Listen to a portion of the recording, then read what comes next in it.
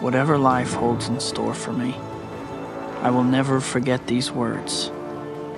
With great power comes great responsibility. This is my gift, my curse. Who am I? I'm Spider-Man. Welcome, everybody, to the Monthly Movie Dispatch. We get together every month and talk about what movies we've seen, what we recommend, and what to avoid. What separates us from the other 100,000 movie-related shows is that we're high school friends, and we have been discussing movies for 15 years. We love talking film, and we'd be doing it even if no one was listening. So I'm Nick Moffat. I'm here hailing from Seattle, Washington. We also got Sean Bowlby. Hello. He's in Seattle. We got Derek Deal. Hello. Come from Everett, and Brandon Bowlby in New York City. Hey, guys. So we're hitting. This is our December episode, and December's the big time where we're starting to get into the award season, and people are starting to put out their top 10 movies of the year lists. I know AV Club put out theirs, and Sight and Sound put out theirs, and so I think all of us are kind of scrambling, trying to catch up on what we might have missed in order to, solidify our end of the year lists. I know I'm trying to hit 100 movies for the year. That's my personal goal. I'm at 80 right now. Do you guys have any? You'll get that. Yeah, no, I think I'll get it, no problem. But that's just my goal. So, Brandon, what are you trying to do? I'm at 96 right now, and I think. My last few years have been around 120, which I'm not necessarily aiming for. And I think I have a much easier list remaining than I have the last couple of years of what to watch January and February. So it should be pretty easy to get there. You shared that list with me on Letterboxd last night. I'm shocked about how many of them are just already on Netflix or already on iTunes. Like, I can just stream them any night. It's going to be really easy. Totally. Derek, Sean, do you guys have any plans or goals for the end of the year movies? I don't have any goals or anything, but I am excited that this is my biggest year so far. I'm one away from 50. That's really big for me. I think last year I had 34 movies, and that was my biggest year last year. So, yeah, I'm a little bit behind right now because I was sick for what felt like 10 days straight, and then I was working for like a week straight, and then got right into the holiday season. So I'm a little bit behind on a bunch of movies that I want to see. But I have a nice long list that I need to catch up on, and movies from even earlier in the year that I need to catch up on. But I'm doing pretty well. I feel less behind this year than some other years. Well, yeah, it's always crazy this time of year when just a lot of awards movies don't come out until the end of December or even January, and I feel like not as many big awards movies are coming out this time of year, but it still is kind of a scramble to catch up on all the things you might have missed over the year. So. Yeah, I'm really excited. We got a lot of great movies to talk about, and I'm eager to get going and get your thoughts on them. So first, we're going to start off with the best of the year update, just kind of catching up on some of the movies we've already talked about, but some of us may have missed. So, Brandon, I know you had a movie you wanted to bring up again. Yeah, I believe Derek talked about this on a previous episode, but I want to give this movie a shout out because it was just so fun. It's this genre film called Overlord, which I think it's almost better if you don't watch a trailer for it and you go in blind, though the advertising campaign, made sure you kind of knew what it was going to be about. But this movie starts out as a dead serious World War II movie with just an insane opening, 20 minutes, and then morphs into something else entirely, and something a little more stylized and a little more fun by the end. And it culminates in one of the most insane, final climax shots I've seen in a long time. And it's so casual and nonchalant when they whip this camera movement out. And with this kind of medium budget indie, it's insane what they pulled off with some of the effects in this film. Yeah, so that's Overlord, and that's still in theaters now, yeah? Barely. Trickling out. barely. Okay. So Overlord, either way, keep your eyes on for Overlord. I'm pretty excited to see it. It's pretty cool hearing that you guys both loved it so much.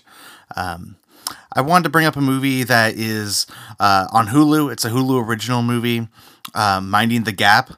I know Brandon talked about this a few months ago, but it's a documentary about these three skateboarding kids who it's basically just about their lives, and it's not even really about skateboarding. Like, skateboarding kind of sets the table, but then it's really about them kind of trying to grow up, but being stuck with their pasts, and kind of how the abuse that they went through sticks around, and them trying to transition into adulthood and how hard it can be. It was a really great documentary. It had a lot of heart, and it was just very raw but very real. I would recommend this movie to just about anybody. It's a really great documentary. Minding the Gap. You guys, Sean, Derek, you guys should watch it. So good. End of the year, one of the best docs for sure. There have been a lot of great documentaries this year too, by the way, guys. Like, Yeah. This year is insane with documentaries. You guys haven't seen Won't You Be My Neighbor, really, have you? No. I've not. that's- No. All right. I'm kind of thinking that's just going to like sweep the like Golden Globes and Oscars. I don't necessarily, I mean, it's great, but there's so much competition. I don't know if it should. Yeah, that's going to be my next documentary that I watch. I watched the Ruth Bader Ginsburg one, and that was okay. But yeah, there are a few other ones that have come out this year that have just been like shockingly good. And I know there's another one that we're going to talk about later on. So we'll get to that one when we come up. So now we're going to go into our short reviews. These are movies that are either blockbusters or indies that maybe one or two of us have seen. And but they're worth talking about. Like, all of these are pretty interesting. I'm actually real excited to hear Derek's thoughts on this first one. Derek?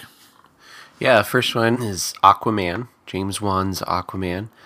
This movie's been a long time coming, and it's kind of like, I was kind of seeing it as like a big test for DC to see if they kind of have an idea of how to make these movies work. I mean, Wonder Woman was great, but it's like, that felt like a one-off when all their other movies were not working at all. I was happy with Aquaman. It was really fun. It was very colorful. It had some great action. It's hard not to compare it to James Wan's Fast and Furious movies. It literally, like, it really feels like it has that same tone and the same kind of humor, you know, where it's kind of cheesy and over the top. But I've always kind of thought that's what Aquaman is, though. It's a really hard premise to take as seriously as Batman or something, you know. And I think that they understand that it's, especially for a massive audience to totally buy into that. They decided to kind of build into the cheesiness of everything and just embrace it and just let it be what it is. And I think it worked out really well. They stuck to a lot of the source material, as silly as some of it is. And they got a lot of characters in there that were all, I thought, adapted really well. And yeah, it was really fun. He does some really creative stuff with the camera. The CGI in this movie is so good. It just because of what the movie is, I feel like most of it's CGI, but you can't really tell because it just looks so good. I'm assuming, like, you know, them blasting around, flying through the water at, 100 miles an hour, but none of that's all CGI. That's a lot of the movie, so I don't know. It's kind of hard to tell, but some of the land fights and stuff, they just do some really cool long take action through cities and stuff, and it's cool. I liked it a lot, and it was a nice break from both the other DC movies and then also Marvel, like, because it was nice not having to have the weight of the MCU or something equivalent to that on this movie's back. It felt like its own standalone thing. It wasn't really trying to build into any larger mythology, and I thought that worked really well. Well, cool. So you're making it sound like it's like a colorful Fast and Furious movie underwater. Yeah, it pretty much is, with some like Indiana Jones mixed in. I like how the Warner Brothers CEO mandated Justice League be under 2 hours long. Like made this huge deal about how he's going to shorten all the DC movies and then just like instantly dropped that. Like he kept that rule around only for the most important movie in their franchise. Right. That should be longer than all the rest. Yeah. Well, yeah, I mean, it is curious what the DCEU is trying to do. I still don't, even though you're saying all these great things about it, like it makes me want to see Aquaman, but I still think there's a lot of question marks with what they're trying to do with their, connected universe thing. Just, I keep hearing rumors about actors and dropping out of the franchise, and then the Joker movie is not going to be. It's going to be standalone, not relating to the other ones. It just, I'm curious if they even care about it being like connected or whatever, which could be a benefit for them. It's kind of weird because they they jumped into their universe so fast, almost trying to play catch up with Marvel, and like really getting into the meat of kind of the connected universe. But now I don't know if they're kind of realizing that didn't work so well without laying the groundwork for the movies, and now they're trying to go back and kind of start over or what. But they seem to be making some strange decisions that might actually work and make the kind of universe a little more interesting than kind of where they were originally going. But yeah, I'm not sure. It's like they've switched with Marvel too. Mm-hmm. Like yeah. Marvel started out doing their solo movies that were very light and very just blockbustery, and then they eventually connected all of them, and now Marvel's at that point where they're very serious and dark, and like that new Avengers trailer was bleak, and now DC started out bleak, started out very dark, and now they're the ones that are doing just solo movies that are light and blockbustery. Yeah. But I think it's a benefit for both of them. I think both of them are probably in a good place. So anyway, let's move on to the next movie. Brandon, do you have another blockbuster you want to talk about? Yeah, so big movie that came out this month is Mary Poppins Returns. I believe I was the only one who saw it here. I just went on a whim. I didn't really plan on seeing it, but I had nothing to do when I was in Seattle visiting family and just walked to the theater down the street. So this movie, I think the best thing I can say about it is it was not a train wreck and it was not terrible, and it so easily could have been. Even when you're sitting there watching the movie, just like for what the movie is, I think the first one is a miracle, and this just like teeters on the line of possibly being awful, but they hold it together with several like really good sentimental moments. And so real quick, Wait, is it have good? you guys seen the original Mary Poppins? yes, Long time ago. Okay, because I haven't, and I keep hearing about how, like, if that movie came out today, or whatever, like, it's a really strange, crazy concept that barely works, and it almost sounds like that's what you're saying about this one too. exactly. Like the story is like ridiculous, and the reason why the first one worked is because like the music is so good, and I feel like the performances technology are so unique. the technology was so new and interesting at the time. And this one, the technology isn't new and interesting, and the music isn't that special, but they just barely hold together. And they go on some like crazy tangents that when you're watching it, you're like, oh, this is cool. I get the direction this movie's going. It's fun. And by the end of the movie, you're like, what the fuck did like we just spend 45 minutes on? Like this is like screenwriters 101 mistake level, like detour that they take. And it's a pretty big crime to commit, and they do it a couple times in this movie. But overall, I don't think it's awful. I think it's like a worthy-ish sequel. So if you're a fan of musicals, go see it. So like, So many backhanded compliments in that. it's not a train wreck, so it's good then. But so Emily Blunt, she's good. Mary Poppins. Yeah, and the kids are pretty great as well. And the music's good. The music's all right. It's easily forgettable, but they they have like a few set pieces with the music that make some of the songs very worthwhile. And So you're not like going home and listening to the music and yeah, no, you not know, at all. Years from now, we probably won't have any new songs that are on rotation, that sort of thing. Right. And the guy like Lin-Manuel Miranda, whatever the Hamilton guy's name, he gets like this one. I hear they helped like write a handful of the songs in here, but he gets this one part where he just like goes off on this like hip hop thing, and it's pretty like amazing. And it's so clear that like this one guy is just a genius at like putting lyrics together. Okay. So it's yeah, a lot of little interesting things. Does it have a cool. chance to win Best Musical Comedy?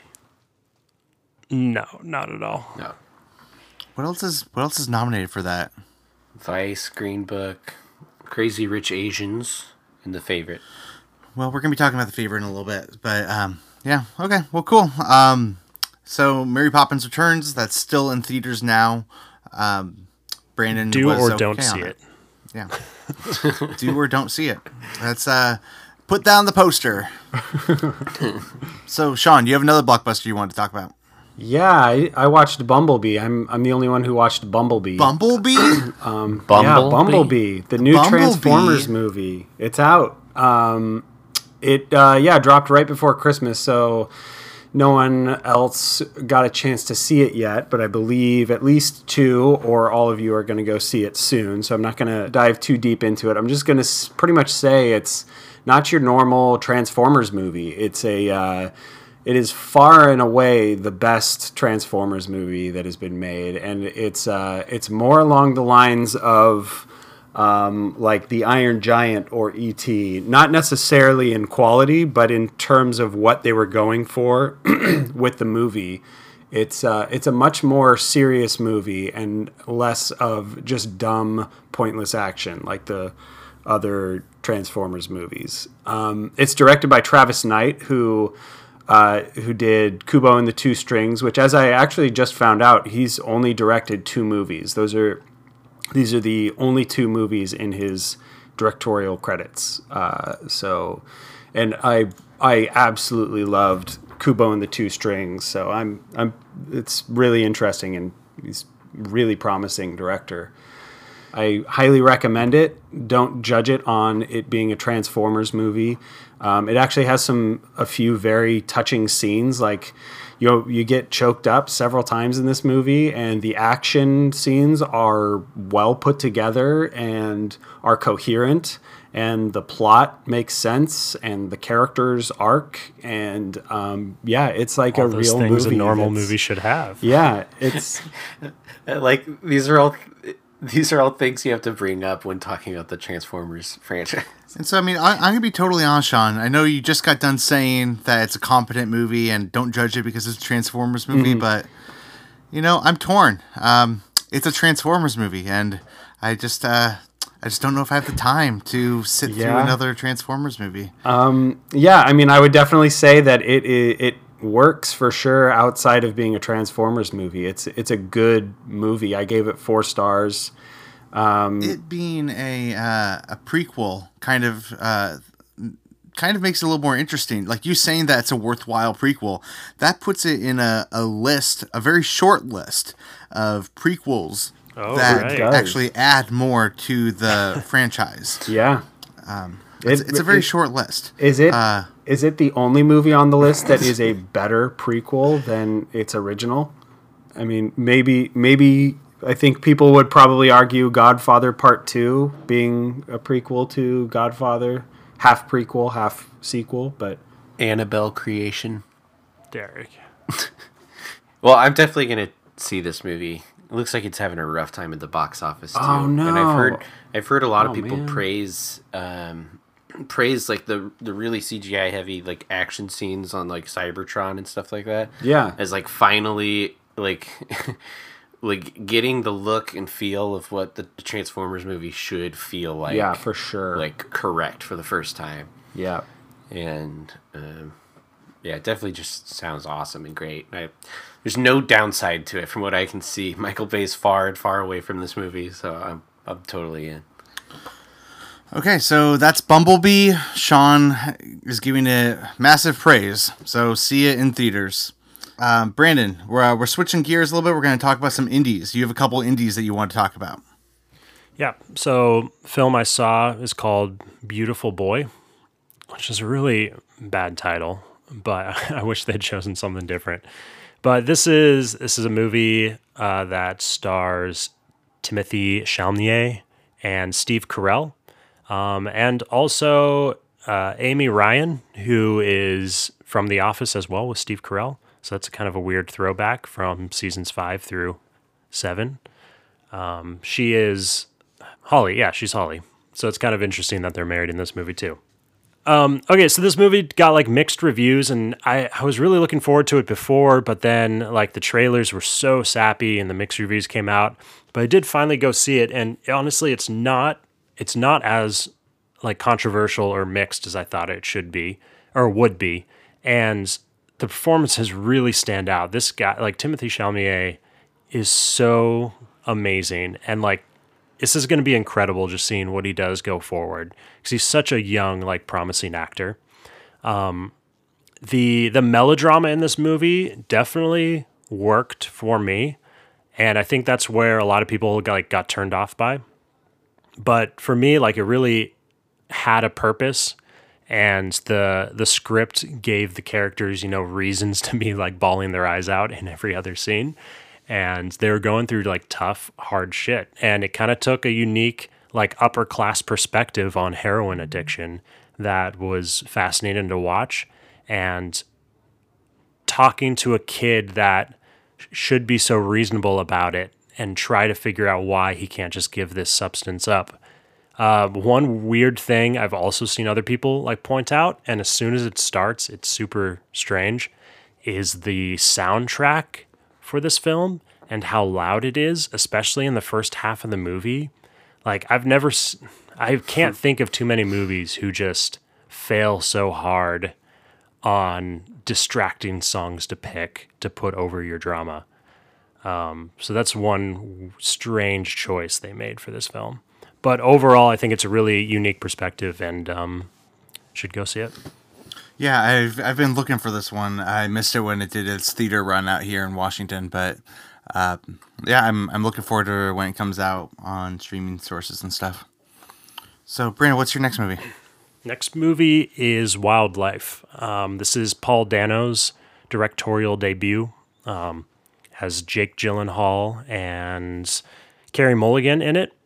But also, this movie, mostly, even though they're top billed, it's a movie about their kid. But the kid is really great in this film, and he's definitely the standout.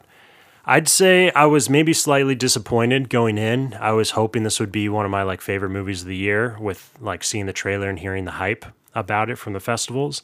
I think this is kind of too quiet of a movie for me really to feel much, especially in the like climax when they're trying to make things hit.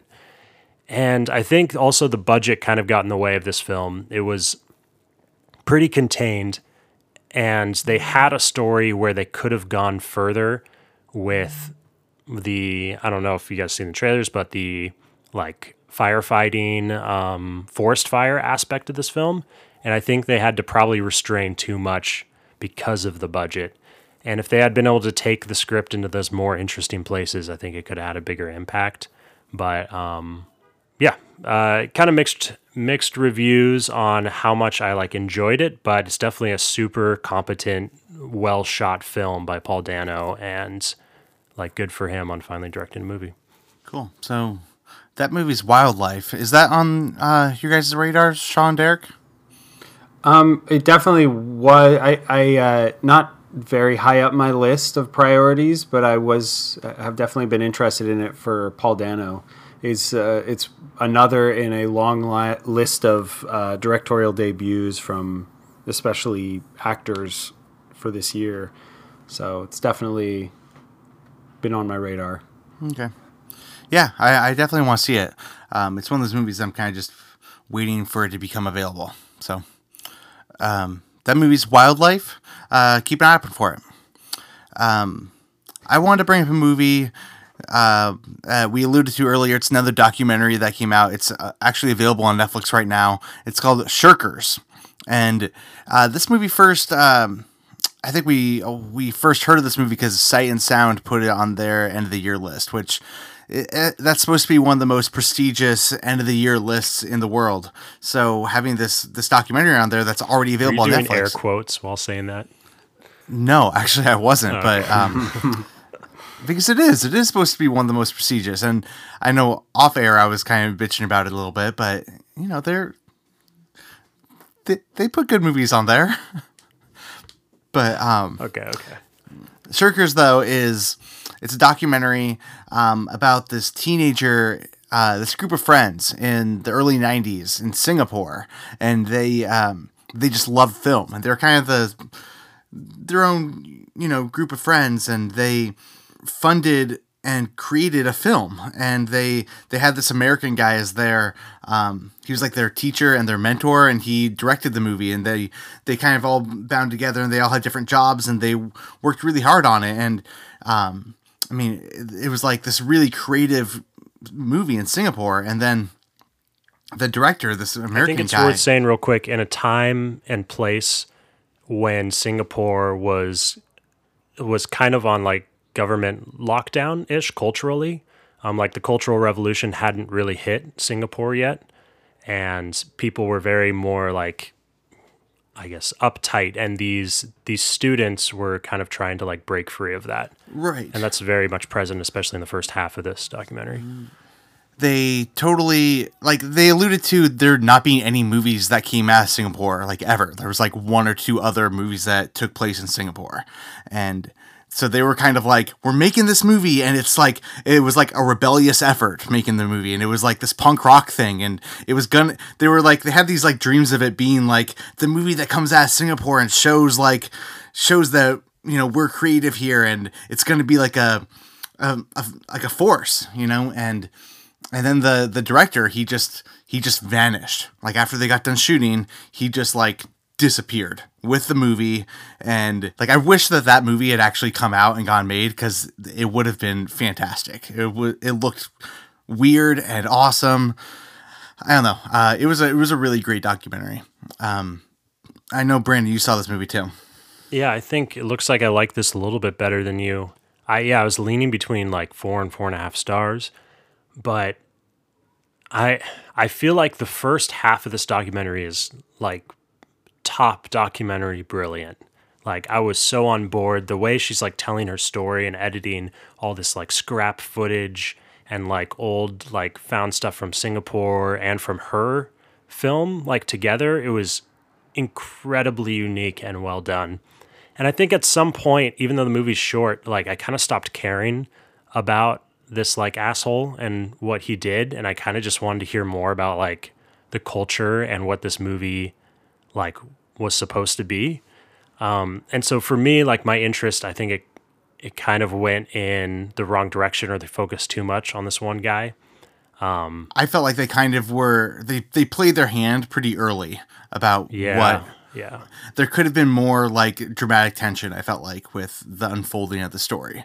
But what really got me was the footage that they eventually found, you know, of the movie, and like it just the inspiration that they had, and it looks so great. Like, so.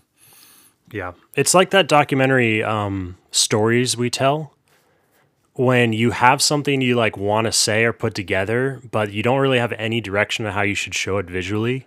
And what this movie kind of comes up with, for especially the first half of the movie, is just so creative on what you're actually like seeing visually to go along with the story she's telling. So yeah, so that movie is Shriekers. I really recommend it for all you guys. It's available on Netflix right now. I didn't realize it was on Netflix. I'm definitely gonna watch that. I think it's Shirkers. Shirkers, yeah. Was I calling it Shriekers? Shriekers. It's not. They're not shrieking. It's anyway. So let's move on. We've got Sean and Brandon. You guys both saw a movie. I think you saw it together while you were out here. Yeah, we saw the movie Green Book, which is directed by Peter Farrelly. starring Same Viggo. guy who did the same guy who did Dumb and Dumber, and There's Something About Mary. What? Yeah, something about Mary, Dumb and One of the Dumber, Farley brothers. and Green Book, as well as a bunch of other comedies as well. Man, I was wondering what happened to those guys. They he just, I don't know if his brother did this one. So much sense. Haven't seen yet, but it's starring Viggo Mortensen and Mahershala Ali. Mahershala Ali plays a pianist a famous pianist who is traveling around the South in, I believe, the 60s. Yeah, the 1960s, and he hires Viggo Mortensen to be his driver slash kind of bodyguard slash maybe kind of fixer guy, just to get him to all of his shows and maybe keep him out of trouble in the South as well. And it's a comedy. It's actually nominated for Best Comedy. Well, yeah, the guys who directed Dumb and Dumber, obviously. Yeah, right? I know. It's honestly the best part of the movie. The comedy is so sure. smart and so well acted. Yeah. And it's subtle too. Like you could easily walk out of this thinking it was a dramedy, but then realize you were laughing for most of the movie. Yeah, it's really funny. It's really clever. Viggo Mortensen is surprisingly funny and good. And I mean, everyone knows he's a really good actor, but you know, it's definitely, I've never seen him in a comedic role before, and his just timing and his understanding of comedy, or what seems like his understanding of comedy, maybe it comes more from Peter Farley, but yeah, I mean, it's a legitimately funny movie. It's one of the hardest I've laughed at a movie all year. Okay, wait a second though. So, I mean, I was joking before, obviously, by saying Dumb and Dumber, Something About Mary, but like, you guys are really hammering in the comedy. Is it like? Yeah, I mean, You it must leave have the movie drama too, thinking though, it's a right? drama. Like it is a drama, but then you realize you're laughing like every other scene. and then definitely the best part of the movie is the comedy. But And, you like, shouldn't these go two into the movie characters- expecting dick and fart jokes. Like it's a drama, right? Like it's Right. No, it's definitely not. Well, no, it's not dick and fart jokes for sure. It's a very little innocent. It's like it makes sense to the Farley brothers. This movie like feels very kind of like 90s old like family Sentimental. film, I guess. Like everything kind of is wrapped up in a nice little bow, and it's pretty simple the way it like treats its characters and its arcs. And that was kind of the thing that for me was the most mixed about it. While on the other hand, the comedy was pretty excellent. Well, cool. I've heard mixed things about this movie from other than you guys, but it sounds like you both liked it a lot. It's just really entertaining and wholesome. It's a good family movie. You can definitely bring your mom to, and the whole definitely family your will have mom. a great time. Yeah, definitely your moms. mom. It's a mom movie. Such a mom movie. Well, let's move on. So that was Green Book. That's still in theaters now. It got nominated for a bunch of awards, so keep an eye open for Green Book. Brandon, Sean, you guys have another movie you wanted to talk about. Brandon, taking the lead on this one? Yeah. So saw the new Peter Jackson World War I documentary, They Shall Not Grow Old. This movie is only showing a 2-day special and only showing at like 2 show times per theater. It's like a very strange release. I don't know why. Yeah, I'm guessing because it's some like BBC production and they've already released it like on TV in England. So it wasn't supposed to be some big thing. But apparently it did crazy good just the 2 days. Like it made millions of dollars for like 4 Yeah. show times. I tried to see it a few days ago, or a couple days ago with a friend, and we tried to get tickets maybe 5 days in advance, and it was like everything was sold out. Yeah. I saw it on the 19th. I had to go all the way out to Queens just to find a theater that wasn't sold out, which I've never had to do before. Anyways, but about the actual movie, I mean, it sounds a little bit similar to Green Book. I think this movie was pretty simple. It's a pretty surface level take of World War One. It starts at the very beginning, pre-draft, and ends, ends when the soldiers are coming home.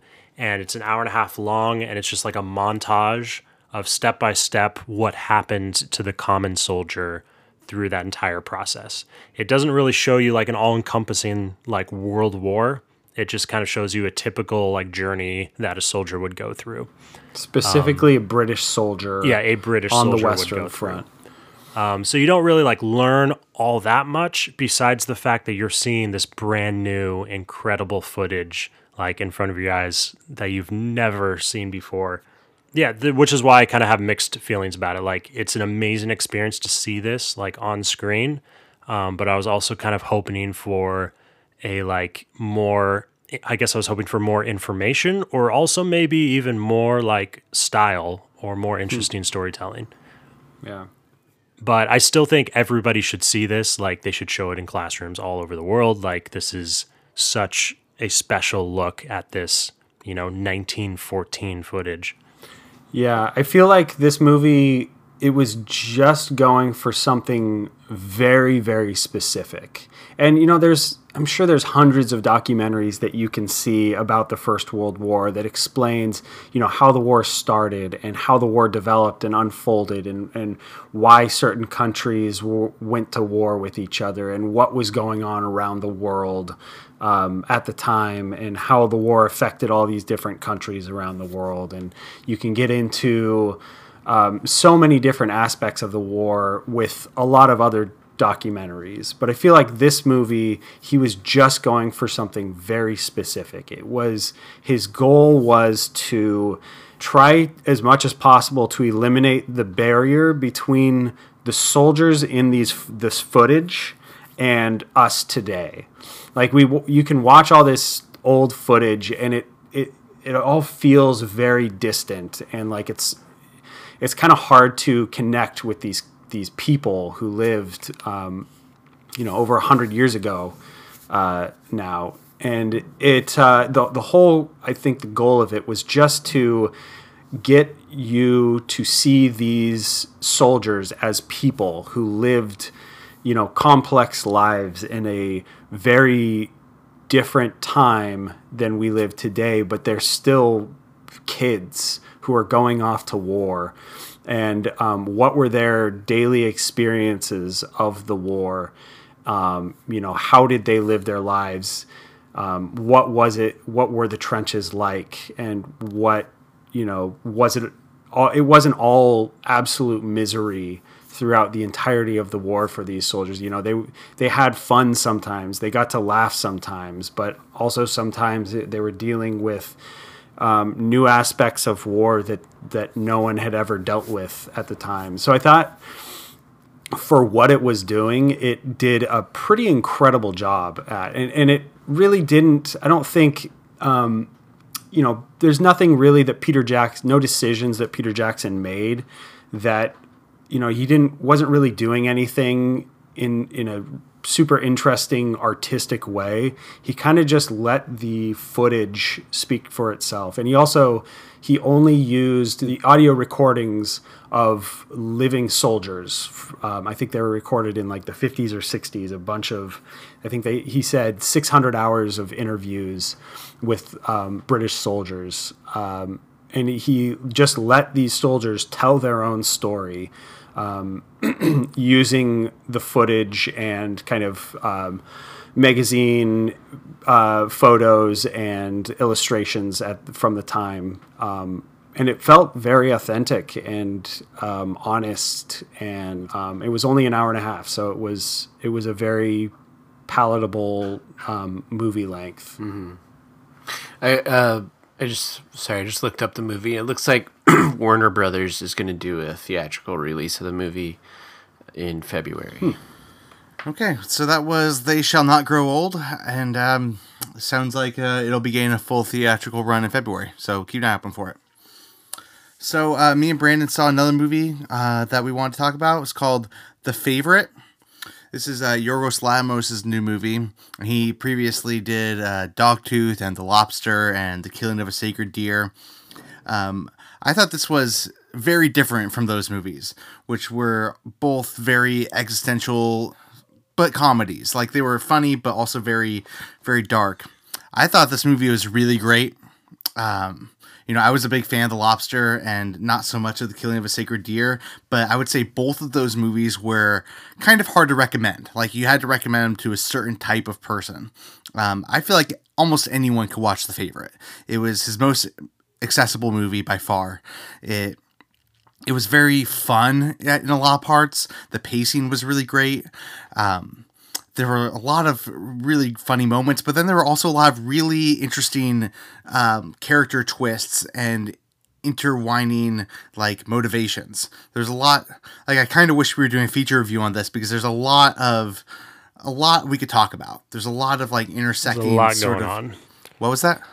There's a lot going on, especially in spoiler territory. Yeah. So I don't really want to say too much, but it's like there really are a lot of really complicated relationships in this movie. But the movie isn't even that complicated, though. It's like it's easy to follow, and you know where each one's coming from. But then in the end, you're kind of like, oh, it's kind of like surprising where it goes.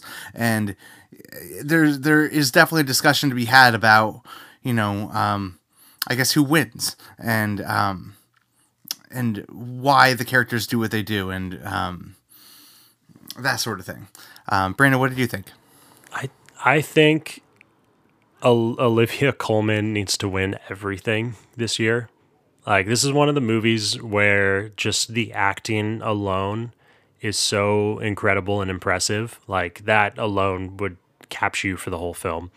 But then on top of it, you have like Yorgos Lanthimos' amazing directing, the humor. I think this is absolutely one of the best, like the best comedy of the year. Yeah, like coming from The Lobster and The Killing of a Sacred Deer, both those movies were so hard on their characters. Like, both of those movies were relentlessly painful and like just tough. And yeah, The Favorite may not have gone as far as that, but like I said, it's his most accessible movie, and I think like to reach a broader audience, maybe it didn't need to put the characters through much more. I was pretty captivated by the ending, and it's also one of those movies that it stuck with me a lot. Like, I keep thinking about it, and I think I gave it 4 stars on Letterboxd, but I easily could have given it 4.5. I might bump it up. I just keep thinking about it. I also loved the style in this movie with like its time period, but also how it didn't necessarily care all that much about representing the time period. Yeah, I think that might have been what I liked about it. You know how I am with period pieces. Like, yeah, it was in the 18th century, but it was super playful with what was allowed to be in the 18th century. Yeah, I mean, there was that weird scene where they took out their cell phones and started texting people, but what? I'm just kidding. But you confused me for a second. I'm sorry. But I missed that scene. no, right, I'm talking about like, the dancing scene specifically. Yeah, totally. That scene was pretty bizarre, but yeah, it didn't necessarily have a timestamp on it. It was just like a vague period piece. Yeah, I would recommend this movie for you guys. I mean, I'm rooting for it this award season. Yeah, this will be in my top 10 for sure. Those 3 actresses all got nominated. If we were doing this podcast tomorrow, I definitely would have seen it today. I just kind of ran out of time. So that's The Favorite. It's still in theaters now. Me and Brandon both highly recommend it. So we're going to move into our feature reviews now, where we're going to go in depth on a couple movies. We only picked 2 for our features. So the first one is Spider-Man Into the Spider-Verse. Real quick, I'm going to read the plot summary of it. Teen Miles Morales becomes Spider-Man of his reality, crossing his path with 5 counterparts from other dimensions to stop a threat for all realities. So this movie is animated. It's this.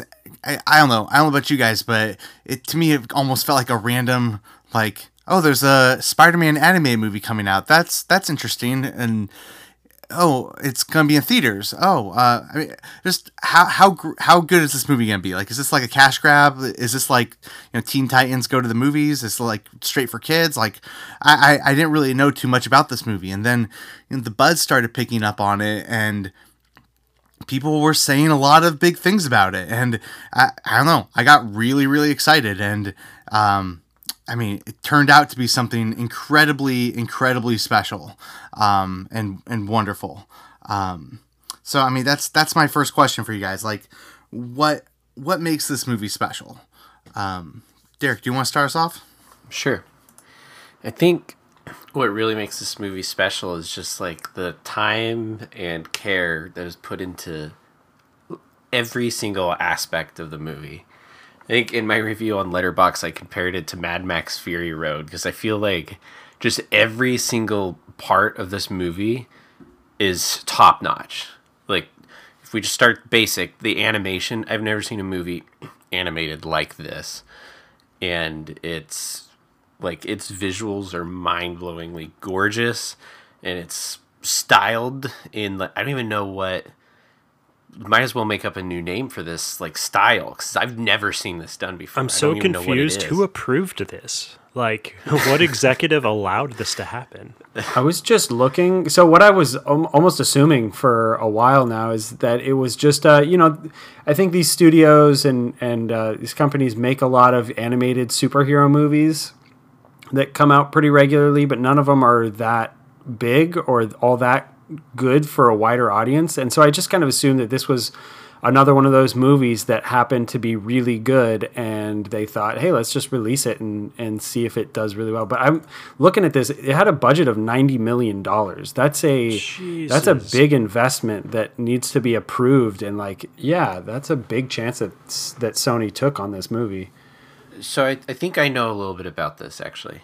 Phil Lord and Christopher Miller have like a 3 or 4 movie deal with Sony for animated movies, like a 3 movie animated deal, and this is the first one.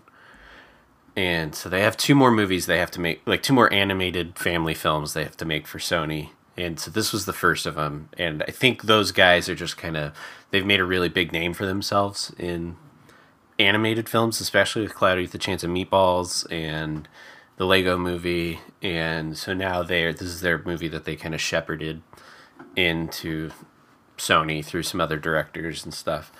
And they've shown that with like the Lego Batman movie, like these niche superhero movies can be successful. Yeah. These animated ones to a wider audience. I felt so bad for Solo while watching this film. I know, right? I was Me just too. like, oh my God, Solo could have been so successful and so lucrative for this company if they had let it happen. These guys, I feel like guys are every geniuses. time something goes through them, and they didn't even direct it. They wrote it. They didn't direct it, but whatever it is that they do, they tend to be like some of the best people at it. And I feel like, whatever it's their creative energy or whatever going into this, like, I don't know, this movie's just something else. It's so good. And the like Miles Morales as a character is done so well in this movie. And I don't know, like, hopefully Sony wasn't planning on bringing him into like their live action Spider-Man films, because I don't know what they're going to do to try to like top this or live up to this like franchise that they're kind of most likely starting with this movie, I'm guessing. But Yeah, I say keep going. Keep doing animated movies. yeah. Let's go back real quick to the animation. So, like, I don't know about you guys, but this was like some of the best animation I've like ever seen. Ever. Like it kind of feels like Toy Story. Like when Toy Story came out in, what was that, like 95, and there had never been an animation style like that before. And it feels like with this movie, it feels like a brand new style. It's like a mixture of all sorts of different things, like 2D on top of 3D, and On top of comic book just ink cells. Yeah. it's just fantastic. It's I'm curious if other people are going to pick up on that and go on to a new thing. I mean, it's definitely like the most obvious is that it uses a lot of word bubbles and sound. I don't know what you call them, but like sound effect. Like when Miles Morales first does the the web shooting, for maybe a frame or two, you see the word thwip at his wrists, you know. Yeah. So there's a lot of, or like he'll just fly across the screen and you'll hear him scream, you know, whoa, and then like the word whoa will follow him across the screen, and like so it's the style is very obvious and right up front as far as that comic book style. I feel like there's also a maturity to those word bubbles that you wouldn't expect. It sounds cheesy, or it sounds like an obligation to show comic stuff on screen, but the way the movie did it was like so maturely done or tastefully done. I was pretty blown away. Well, it's not being ironic, which I feel like in a lot of cartoon, when they do that, they're being ironic. They're like, oh, look, it's a sound bubble in a movie. It's not ironic, but it's ironic. I wouldn't call it mature though. I mean, there's a point where the bagel, he like throws a bagel at someone and it says bagel when it hits someone in the face. Like it's very silly. Like it's very silly, but it's authentic to what they're trying to do, right? So another thing like about this movie for me at least is I felt like it's Miles Morales' intro, it's his origin story, but it also didn't fully feel like an origin story. You know, I'm a fan of comic book movies, and I'm also not that interested in the origin. It's like, okay, we've seen where these characters come from, or, you know, that something happens to them and they become, you know, a superhero. But like this movie, you know, it shows how he becomes the hero. It shows him, become better his abilities and accept his fate. But it also like has a greater plot, and it's more focused on the other things that are happening and the other characters, and not just his origin. And yeah, the story's not necessarily even about his origin. Right. Like, it's almost like that's just kind of happening while this other shit's going on, and we just see it from his perspective. So, well, they also did a clever intro for all the other Spider-Man too. It wasn't necessarily an origin for the other ones, but they did like a fair intro for each of them, and that was pretty cool. It was a very clever way to introduce all of them, so that we know who they are and where they came from, and you know why they're there. Yeah. I can't recommend this movie enough, honestly. Like I gave it 4.5 stars, but I really could bump it up to 5. I want to see it again. I have nothing bad to say about the movie. It was pretty much perfect. I loved how it just put its faith in the audience. It didn't need to over explain anything. It didn't need to tell you who Kingpin is, even though I don't think has Kingpin even been in any other Spider-Man movies. I guess he was in Daredevil, but yeah, like he hasn't been in any other movies that I'm aware of. And they have like the Green Goblin as like a giant lizard for some reason. Yeah. But you know, I didn't need to explain any of that. Yeah, it was just like this is a superhero movie. It's just get on board. Yeah. Yeah. I can't say enough great things about the movie, but also like the storytelling in this movie, like it's just so carefully crafted.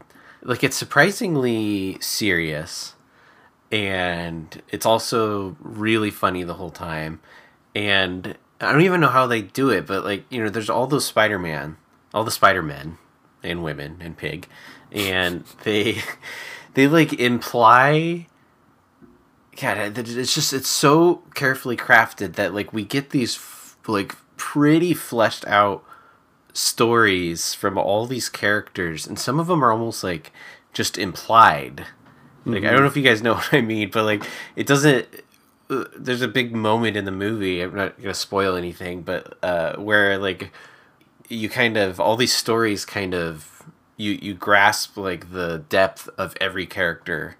It's just like you have to be so freaking smart and like good at your job to be able to do that without having to show it or tell it. I don't even know how they did some of the things they did in this movie. It's just so creative and so brilliant at times. I really liked the the look of the main set piece. So what they were showing was like the particle accelerator, like the CERN scientific experiment that they have in France, and they like use that as a backdrop, even though it was like under New York City. Right. I thought that was such a cool set piece, and when it actually like, goes into full on, climax mode, the movie got turned into such like an abstract painting of visual imagery. Like my jaw was on the floor. It was like a Picasso of a comic book. But it was like a street.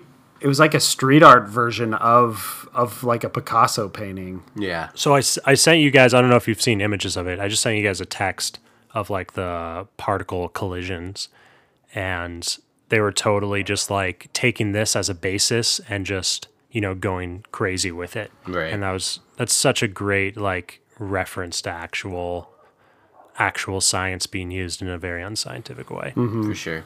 Yeah. So this movie, with its success and everything, it's definitely like this was their setup for a Spider-Verse, like a literal Spider-Verse in the Sony world, right? Are they doing all three? I don't know. They haven't really announced another one yet, but they will. Like they're definitely gonna make a sequel. Like they're gonna make more of these. Yeah. So I mean, I want to ask you guys real quick, like, how does it rank with the other Spider-Man movies, for you guys? I had a big discussion with someone about whether or not it's the best Spider-Man movie ever made, and I definitely think it has a very good case to be.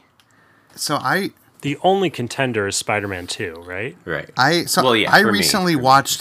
So when Stan Lee passed away, I watched Spider-Man 2. That was like, I'm gonna, nice. Stan Lee died. I'm gonna watch one of his best movies, or the best characters, best movies. So I watched Spider-Man 2, which is super fun, and I think Spider-Man 2 is like the closest to being a comic book like any of these other comic books I've made. Like the action is so silly and bombastic and just like crazy.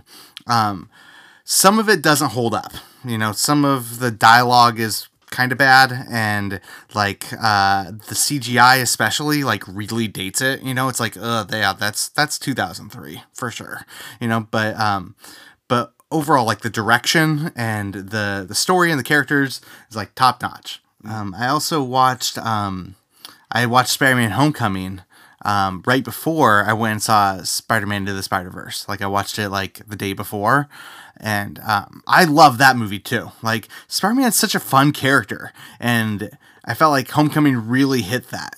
But yeah, I mean, like I don't know, like the way I left Spider-Man Into the Spider-Verse, like it nailed the action, it nailed the characters, it got everything. Like it seems to me that it could easily be the best Spider-Man movie. Yeah. Yeah, I would agree. Like I might say that I think I agree with you for Spider-Man 2. While it's very clever and really some great Sam Raimi visuals going on, I think it does kind of suffer and is probably a little bit dated. The Tom Holland Spider-Man Homecoming, I think is plot-wise is probably on par with this, but just like the creativity of this movie, I think puts it above and kind of on another level from any other superhero movie. Really puts it in its own class of superhero film for me. Yeah. And another thing is like this movie had such a great cast, and it had like Jake Johnson, crazy cast. Yeah, Jake Johnson from New Girl as the B Spider-Man or Peter B. Parker. Haley Steinfeld was in it. Mahershala Ali's, John Mulaney, Nicolas Cage. Nicolas Cage. Lily It was such a great surprise when Yeah. he started speaking. I was So like, good. what? That was amazing. So we all love Spider-Man. Everyone should see it. If you haven't seen it yet, highly recommend it. 4.5 stars all around from the four of us. The movie we want to talk about is Roma. It's the new Alfonso Cuarón movie. It's a Netflix original, but they're doing a limited theatrical run. I think all of us saw it in theaters, but anyone could go on Netflix right now and see it. Netflix is actually pushing pretty hard for Best Picture for this one. So, I mean, I think it's pretty much going to get nominated for Best Picture, but whether or not it wins or not, it easily could win. They're really pushing for it. Real quick, I'm going to read the plot summary. A story that chronicles a year in the life of a middle-class family's maid in Mexico City in the early 1970s.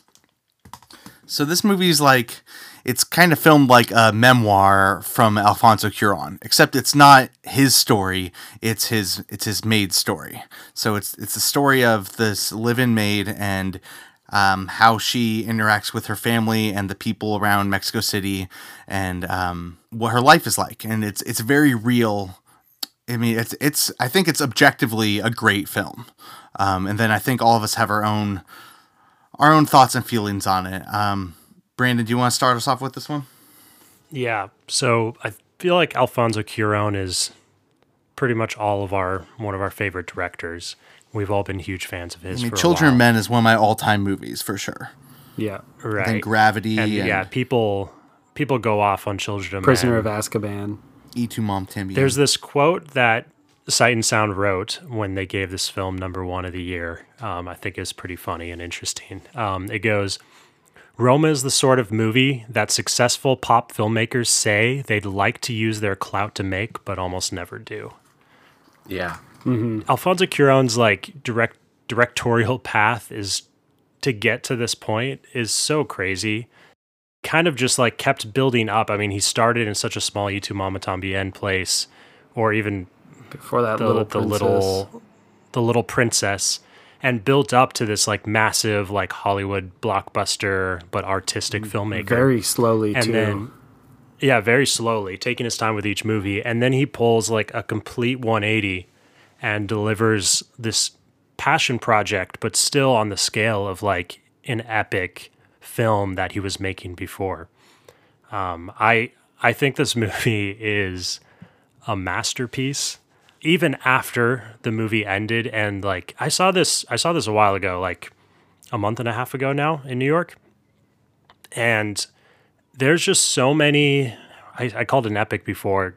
There's so many set pieces in this movie, as if it's like Fast and the Furious like action, that I just like pop in my head and I think back to of these great like moments and sequences that play out. And they really, to me in my head, just like stack up and culminate. And it's kind of mind-boggling that they're all in just this one coherent, relatively quiet film. And to me, this movie is very special, and it's going to be one of my end of the year top. Yeah, I mean the technical achievements alone, I feel like that's what you're saying by epic, is that like, I mean, it's not like the biggest story. It's not like Ben-Hur or, you know, Lawrence of Arabia.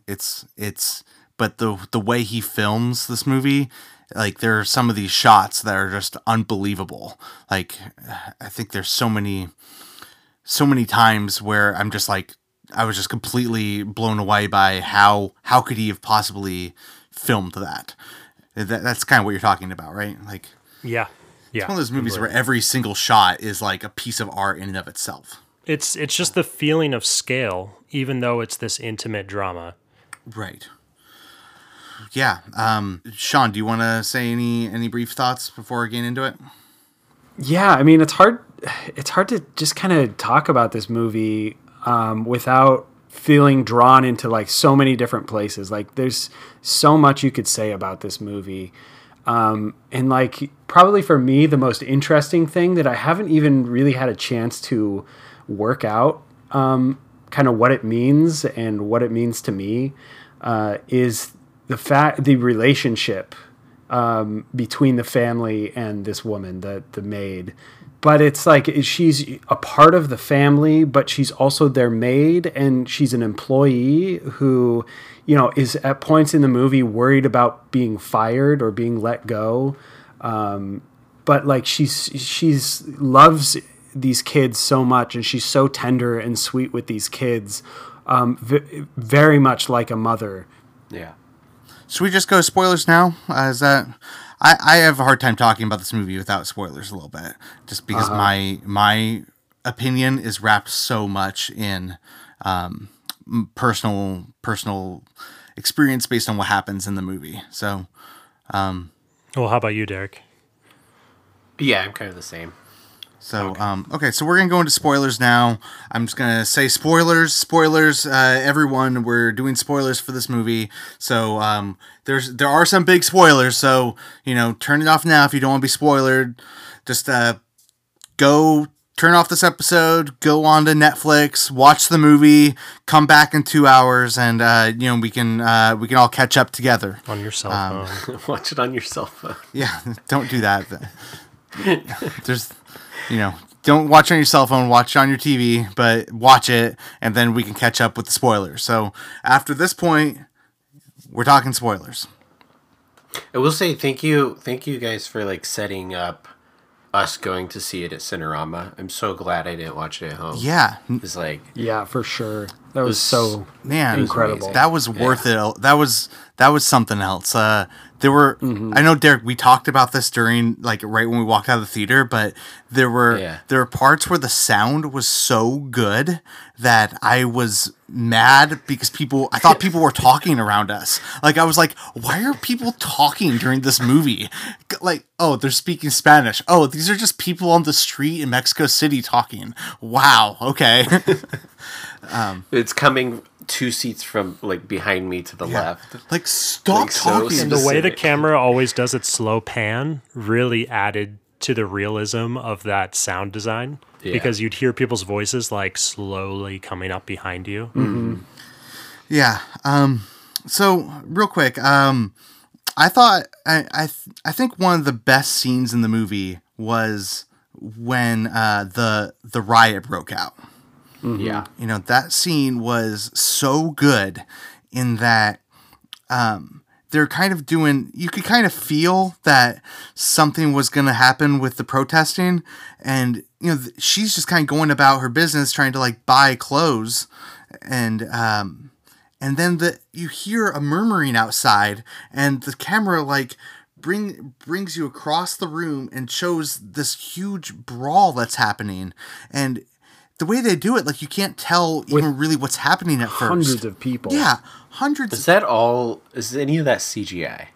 Or is that all just a lot? I would imagine those were all extras. I think those are all people. I mean, they showed all the people earlier, and that's the thing. It's it's so impressive. It's the guy who knocked her up, and you see them training earlier, those hundreds of people, and then you're it was I lost my breath. Everything kind of starts clicking together. Yeah, oh, that's what they're training for. Oh my gosh.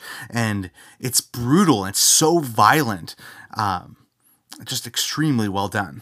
I mean, I definitely feel like that's the shot that that's technically the most complex shot of the whole movie, and all the moving pieces that happen. I was blown away by that shot more than any. The final shot of the movie, maybe it wasn't the final shot, but there's a shot at the end too where, I mean, I think we could work our way to this part, but when she goes down into the water, that shot too is I'm pretty sure they built a rig that would bring the camera into the ocean, and they probably had a big crane that they pushed. They built a giant platform all the way up the beach and down into the probably, 30, 50 feet into the water.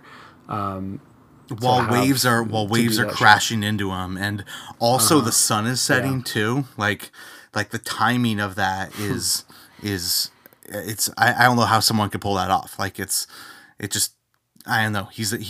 Alfonso Cuarón is a master. He is just straight up a master. So one of the more, I'm doing air quotes, simple shots that's still a masterpiece that always stuck in my head was just the one in the family holiday in the woods. Mm-hmm. And it starts so quiet with the boy in the astronaut outfit, and then the dogs come and everyone runs through the woods, all the children, and it ends showing the whole party and the people shooting guns over the lake. Oh yeah. That shot really stuck in my head as well. So, basically, the big spoiler of this movie is that the main character gets pregnant pretty early on. After that scene in the department store, she goes into labor. Her water breaks, and the baby's comes out stillborn. So the baby dies, and it's a very, very intense scene. And so, I mean, I'm speaking from this is coming from my opinion, my experiences, and I'm sure Derek can attest to this too, like, going through labor with our wives earlier this year, it was incredibly intense. Like, that was by far the most intense thing I've ever gone through. And I mean, I wasn't even doing the work, I was just there supporting her. But like, so the whole time I'm watching this, I'm like, kind of almost reliving that experience because the movie was so real. And so the movie is real, and I'm having these flashbacks of what it's like for me. And it was so tense. And then the baby comes out, stillborn. It was like the worst case scenario. It was like, that was the biggest fear, a father could have, or, a parent could have. And it was like, it was so hard to watch. Like, it was like seeing it come out that way. It was like, it was the worst feeling I've ever had in a movie. Like, by far, it was so terrible. And, I watched it, but like, I wanted to leave. If I hadn't gone to the Cinerama, if I wasn't there with a group of friends, like, I would have probably gone up and walked out. If I was watching it at home, I would have turned it off easily. Like, I would have turned it off. I was like, fuck you, movie. I don't know if you can come back from that. Like, I don't know if you can come back from that, because that was so fucking hard to watch. And even talking about it right now, I'm borderline getting emotional. Like, it was fucking tough. And, Phil was there too with us, and, the movie got over and he was like, what the fuck? And I was like, yeah, dude, like, I don't know about that movie. And he was like, thanks for saying that, 'cause I thought it was just me. And I'm like, no, man, like, fucking, that was fucking crazy. Like, it was too much for me. Like, it was. Well, I was sitting right next to Phil. I know he pulled his hood over his head during that scene. And I know I mimic the same feelings you have. Like, I didn't watch that scene. I knew exactly, like, once I pretty much was reading the subtitles, and I did not want to look. I don't want that imagery in my head, honestly. Like, I just don't want to see it ever. And so it's just not something I even in the respect of film, I think it's cool when filmmakers do things that are bold and stuff, but I personally don't ever want that imagery in my head. I don't need to see it. I don't ever want to see it. I don't want that to like come up in my dreams. I want to stay away from it. So I literally didn't watch what was happening on screen. I was just reading the subtitles during that scene. Because I was kind of the same way. Like, I didn't want to get up and walk out, but it's too much for me. Like, I literally couldn't handle it. Yeah. So that hurts the movie for me. It's hard for me to defend what I thought against your guys' emotions and your like personal. I don't think we have to. Yeah, it's not like an argument. It's not a defense or anything. Yeah, that's what I'm saying. Like, there's nothing really to say to that. But it is strange to me, like watching the intro to like Saving Private Ryan and being mad at it. Being mad at the movie for it to be too like real in showing like the violence of World War II, or being too real in showing the horror of a stillbirth. See, that's my thing, is I don't think it's the movies. That's what's tough. Like, I think I appreciate when filmmakers do things like that are bold. I bet there are like World War II vets that didn't want to relive like the storming of the beach, right, right. And so like, I think it's just, I don't think it doesn't make the movie worse as what he wanted to make. I think he was still firing on all cylinders, I'm sure, during that scene, but it does make our reception of it worse. Like, it definitely ruined my experience of the movie. So there's no way around that. I had less fun because of what he did. I didn't like it as much because of what he did. Yeah, and I don't know if it's a fair comparison to, Saving Private Ryan, because like a war film, you know what you're getting yourself into. You know that it's going to be violent, and it's almost like out of respect, to the people in the war, it should be realistic. And I just don't know, like, part of me is like kind of what Sean was saying earlier, like I kind of don't know what the point of the movie was a little bit. Like it's like it's a movie about the maid and what she goes through, but like I don't know if it comes back and delivers like, a worthwhile, like, if it's going to show us this thing that's so emotional, like, I don't know if it comes back all the way of, oh yeah, that was worth it, and I mean, I think we could go on talking about the ending further. She goes on that trip with the family, and she's obviously upset, and the kids they go out to the beach, and two of the kids get caught by the ocean and start drowning, and she grabs them and saves them, and obviously everyone's like super happy that she saves their lives, that she, like, everyone's like, you saved us, like, oh, we love you, and she's emotional, they're emotional, everyone's like, it's a huge moment. But then they go back to the house, the vacation's over and they go back to the house, she's still their maid, she's still like, is just doing laundry. And she, like, I know the movie tries to, I mean, I think it successfully like shows that she feels more part of the family. I think like they use symbolism really well. The first shot of the movie is her cleaning up dog shit in the garage, and it shows the reflection of the ground of a puddle of water and an airplane going overhead. And then the final shot is her walking up onto the roof. And I think it's very purposeful, showing that in the beginning she's like, she's on the ground, she's not feeling great, she's cleaning up dog shit. And at the end, she's like high, she's going up, she feels more part of the family, she's elevated. But she still is doing laundry, she still is just like a maid in their house. And yeah, like that definitely, I mean, for me, I find that so interesting. Like, and it to me, it's almost like knowing that it's, I think that Alfonso Cuarón said it's 90% based on his memories of this woman growing up. And I think maybe it's like, him growing up with this woman who in a lot of ways he saw as a mother, or it was a very motherly relationship that he had with her. And then growing up, kind of gaining a better understanding of that relationship in the context of his society and in the context of his family, and her being an employee and really being able to understand what she went through in her life, or having a better, more mature understanding of what she went through in her life. And I don't know if he necessarily is trying to give any answers, or if he's trying to make a very specific point about that relationship, but I think that's like the portrayal of that relationship is just so interesting to me in this movie. Mm-hmm. And I kind of want to go back to that scene, the hospital scene, to kind of give my perspective, or more of a normal perspective, or the perspective of someone who didn't just in the last few months go through a childbirth of their first child.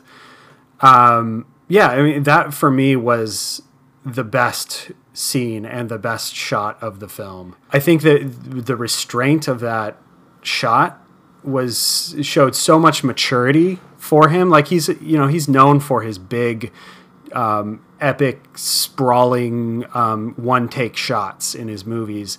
And for this movie to be also, to be a one shot, one take, it shows the isolation of her character, like coming into the emergency room, and for it to just hold on her in a profile while these doctors are running around her, and just stuck on that dynamic between her and her baby, as you realize that the baby isn't coming back, and how that plays into kind of the dynamic of the movie, like her being alone.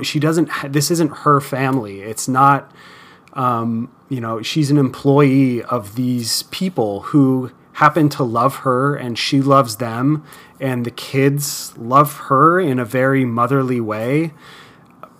But it's just such a fascinating dynamic that the movie portrays, and I think I could talk about that for more time than we have Right. here. Yeah. That's definitely the most fascinating part of the movie.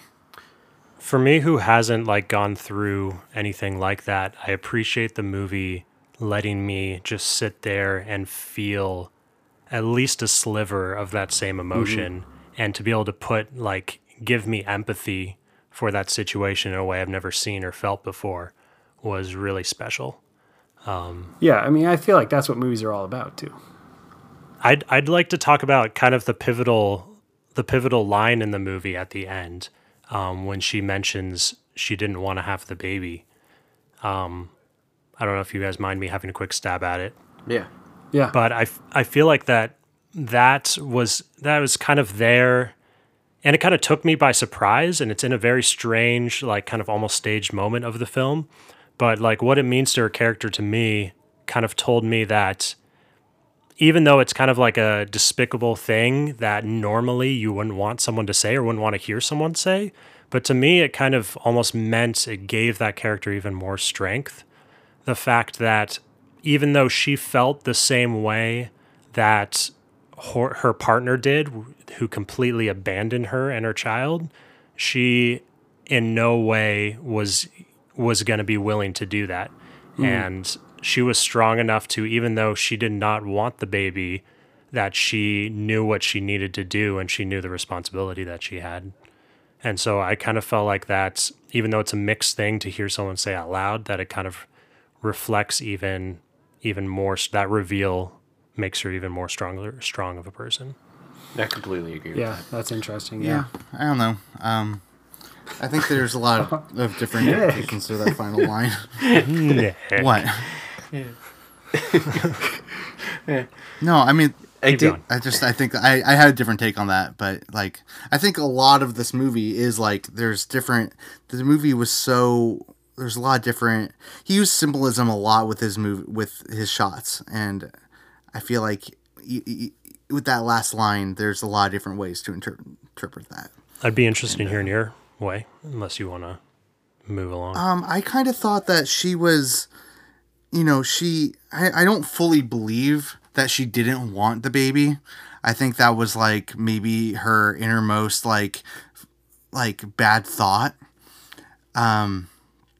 like to herself that she had maybe.